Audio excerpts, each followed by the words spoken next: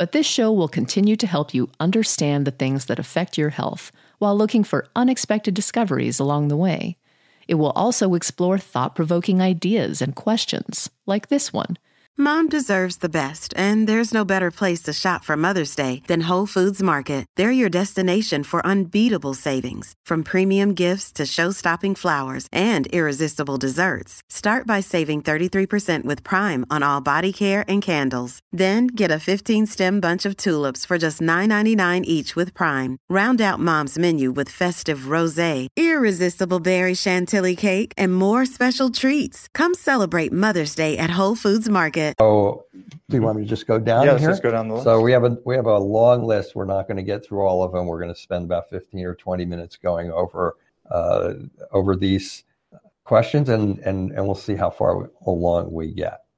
So the first one, and these are quotes right off of the websites and from you. So first one is a question about multiple sclerosis. What is your thought on stress and multiple sclerosis? Mm-hmm. So what I would say is that with most autoimmune diseases, what we find is that stress can be an exacerbating factor. When you look at the literature, that holds true for many different conditions. When it comes to MS, lots of times you'll read, well, stress may not be a major factor or diet isn't a major factor, but we would say in our clinical experience, we disagree substantially. Anytime an individual is under chronic stress, just looking at the basic physiology of it, you're going to decrease blood flow to the gastrointestinal tract. It's putting your body into a state of fight or flight, ready to fight the lion or run from it, so to speak. And in doing so, we know the literature on MS is robust on the gastrointestinal component related to the illness, meaning it has been shown that the gastrointestinal tract breaks down in patients who have MS, and that leads to immune activation, which is also seemingly associated with the immune activation in the brain. So we would say stress can be a major component of MS. We've seen viral infections cause patients to go from, basically secondary progressive to primary progressive. We've seen the same thing with stress responses. So stress is a major factor. And if it is present not only in MS or any other autoimmune illness, it's one of the main factors that we have to address. So, yeah, more in general, if you're any type of a chronic pain patient, the cliff notes on stress is, when you're in chronic stress, it can affect your brain. It can cause short-term memory loss. It can cause, I can't go to sleep. I wake up, I can't go back to sleep. Stress is connected to migraines. Stress is connected to, it's one of the chronic stresses, one of the causes of a thyroid problem called Hashimoto's, chronic sinus infections, chronic lung inflammation of the cavity. As Dr. Gates just indicated, particularly in the MS patient, stress breaks down the gut as well as MS breaking down the gut. And then all of the consequences of that, stress decreases your sexual hormones. Stress can cause bladder infections. Stress can cause cystitis. And so if you throw all that on top of, and now you have an MS situation in which you have an overactive immune system that is attacking the nerves, attacking the myelin sheaths of your nerves. And now, as Dr. Gates stated, we had one particular case where we saw a viral infection that put this person into a severe downward spiral. Stress is a compromising factor that makes those things more worse, that makes them worse, or that gives you puts you in more of a position to have those types of things like viral infections and bacterial infections affect you. So in general, our thoughts on stress in general, as Dr. Gates said, is it's a key factor to our protocols, is to get that person's stress under control. And if you're talking about daily stresses, then those are going to make you feel bad, and certainly they're going to have an effect. Or if you're talking about chronic stress, then that is particularly damaging to the system. But if you have multiple sclerosis and this question is because you are under stress a lot, it would be extremely important in our minds for you to take steps to be able to get those stresses under control. And no matter how you would choose to go about it, we use brain rehabilitation exercises. Sometimes we have to use that plus certain types of natural compounds, but not everybody has those accesses those, or some people like yoga, some people like Tai Chi, some people like meditation. We find that in our chronic stress patients that those methods, that the ones that show up in here, we find that those methods aren't quite enough to get a foothold on that chronic stress. For those people that it is enough, they probably don't show up in here. So I'm not saying that those are not sufficient, but those are the types of things you can try. And there are breathing exercises. There are a lot of, throughout the history of mankind, man has been stressed. So there's a lot of stress methods out there, stress reduction methods out there. And if you have MS and you perceive you're stressed, I would strongly suggest that you pursue those methods. Yeah. Okay, so what's the next question? The next question is small fiber neuropathy. What about nerve pain in your arms? So with small fiber neuropathy, what we're finding is that frequently it can be non-length dependent, particularly in the fibromyalgia patient population. Also, if you have itching, that's another clinical finding that you can associate with non-length dependent peripheral neuropathy. What we mean by non-length dependent small fiber neuropathy is more where it can just be throughout your entire body. Most of you, when you look at neuropathy online, it's going to have a picture of someone with their feet on fire or maybe their hands on fire. That's length dependent neuropathy, meaning it's down farthest away from the brain and the heart and the extremities. But what we're seeing again with the small fiber neuropathy component is that it can be almost anywhere throughout your body, which can really create a diagnostic dilemma, so to speak, for a neurologist, because frequently what we used to think of that was that has to be something MS or spinal cord or brain to cause it throughout the body. But now we realize that this small fiber neuropathy entity can manifest anywhere. So we've seen small fiber neuropathy patients who have pain in their arms. What I'd also say is that you have to have a great diagnostic workup as well, because we see a lot of people with pain in their arms. Maybe they have Sclerosis, which is a narrowing of the spinal canal in the neck, or they have carpal tunnel, or they have thoracic outlet syndrome. There are a number of factors, so to speak, that can cause that upper extremity pain. Small fiber neuropathy can manifest that way, though. Right. Just remember, small fibers, or just know or understand, small fibers carry sensation, they carry pain, they carry temperature, heat, cold, those types of things. So they are, as Dr. Gates said, they are everywhere in your physiology. And if you get sharp shooting pains in your chest and you don't have them in your chest, and it's in your arm, and it's in your other arm, and it's in your leg, it's definitely a diagnosis to take into consideration. Mm-hmm. Okay. Oh, here you go. We should know the answer to this one. I would like to ask, what can cause a flare-up of fibromyalgia in which I need to be taken to the ER for a shot of medicine to stop the pain? At this time, I can't stand, sit, walk, or anything. What causes this flare-up?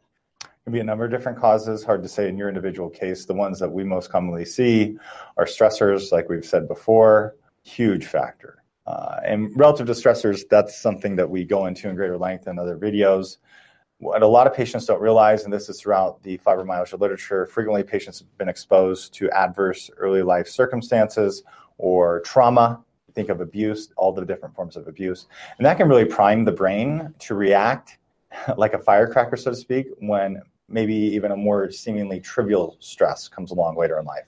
So it could be a stressor that you're not even accounting for, but because your brain and your body are in the state of fight or flight, it's kind of triggering you into this exacerbation. Other flares include viral infections, could have been something that you ate that was different. It could be a number of factors. Those are the biggies, though, that we see. I think I go back to, first of all, what causes fibromyalgia. And I've watched a number of videos online of it's environmental toxins, and it's POTS disease, and it's a number of things. Lyme disease. What we have seen, okay, and this is something we've done. We've done thousands of cases of fibromyalgia, and we have a lot of success with it. So we tend to cling to what we've seen. And what we've seen is chronic stress, fibromyalgia, chronic stress hormones, and inflammation. We've seen bad gut problems. We've seen autoimmunity, and consistently in the vast majority of cases, we've seen immune attacks against the thyroid. So those four things are what we perceive to be fibromyalgia. And then you get the pain, then you get the sensitivity. And we just did the question on non-length dependent small fiber neuropathy. And so that's involved in about half. So when you have these entities anything that flares up your immune system or your nervous system is going to flare up things. So car accident, a trip, a fall, a stress, just having an emotionally down day, all of these alter physiology, having a surgery. Some of these directly increase stress hormones 200 to 300%, which then increases inflammation, which then sets off all these things we just got done talking about. Some just directly set off immune responses. You get an overwhelming infection, you get a flu. You might just, in your particular case, if you are severe, and you probably are the person who asked this question, because if you are going to the hospital in the ER and having to take shots, your threshold to be able to handle the stimulations that flare up your stress hormones or flare up your immune responses. Because if you're not aware, in fibromyalgia, your immune system is already overfiring. And so anything that would flare up your immune system beyond the threshold, and if you are that severe that you have to go to the hospital, your threshold to be able to withstand having a flare-up is probably pretty minimal, then anything that's going to do that. Like I said, a viral infection, a bacterial infection, in women having a baby, well, that just kind of triggers it. That more triggers it. So those types of things will set it off, and the reason is because your threshold of your physiology is so low relative to being able to withstand stress responses or immune attacks that it just sets everything off, and then boom, it's off to the races. All the things I just got done talking about can be set off, and the next thing you know, you're in massive pain. So I hope that answers the question. I think I kind of rolled my eyes because that's a question we could talk about for a couple of hours, frankly. But I hope that gives you an idea of what you're dealing with. How many more? You want us to keep going? One more. So we're going to, I like this one. How to test a leaky gut. So the best test that we've found on the market is the Cyrix Array 2. Cyrix Laboratories has the immunologist, Dr. Vajdani, as their chief scientific investigator. Dr. Vajdani has done a tremendous amount of work in the world of food immune reactivity. So he's taken it away from food allergy testing, because many of you have had food allergy tests that are inaccurate, or maybe they're confusing, because allergies are like, think of a seasonal allergy. You're sneezing. Those are the types of allergies they're testing for with the foods, except they're seeing if they produce a reaction in the gut. But what we're finding with autoimmune patients is that it's a completely different type of immunological reaction to the food. And Dr. Vajdani has pioneered really ways to test this based on the current science, based on how all of the other immune tests are done, because he is an immunologist trained at UCLA. So he's a very bright guy, and the Cyrix Array 2 is a great test because it looks at how the proteins that are like cables that connect each intestinal cell together. It looks to see if those proteins are breaking down or not. And we've just found this to be a very accurate test, and that's the test we use at this point. Okay. Any other tests that you feel have weaknesses? We've done the lactose mannitol test, I believe it was. I could be butchering the name because it's been about 6 years since we used it. But it's basically you drink a drink, and then they look to see what types of urinary byproducts come through. And if excessive ones come through, then that means you have leaky gut. There's other tests in the literature discussing chromium, taking chromium and then seeing if that is passing through your gut into the bloodstream, into your urine. That's another option. There's this new frontier now in terms of testing the microbiome. So looking at RNA sequencing of all the bacteria in the gut, because unfortunately, most of the bacteria that live in your intestines don't live in an oxygen-rich environment. So you can't culture them. So they have to use DNA methods to check for those. So that's on the frontier. So you're probably going to see more and more tests coming out to test for leaky gut, because leaky gut is all the rage right now. It's the common term. Everybody has a leaky gut solution. But we still stand by the Cyrix Array 2 at this point. Right. Just a broad spectrum. A lot of the alternative practitioners, well, I guess not a lot, now I look about it, but use protein and globulin as markers in the general scans that they do, general blood testing that's done. But mostly the Cyrix 2 appears to be the gold standard from our observation. Mm-hmm. Okay, so that will do it for today. If you're enjoying this, then please don't miss next week. Next week is kind of a big, big deal in most people's journey to wellness. So, okay, that's it for this week. Thank you for watching again, and take care.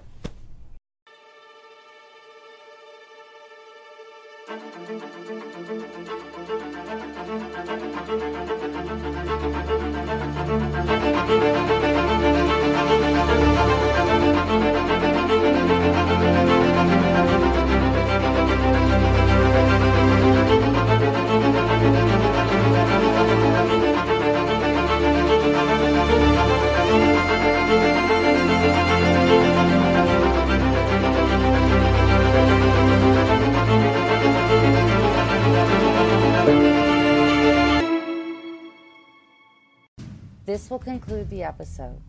Thanks for tuning in. If you like what you hear, please leave a comment and subscribe. Thank you.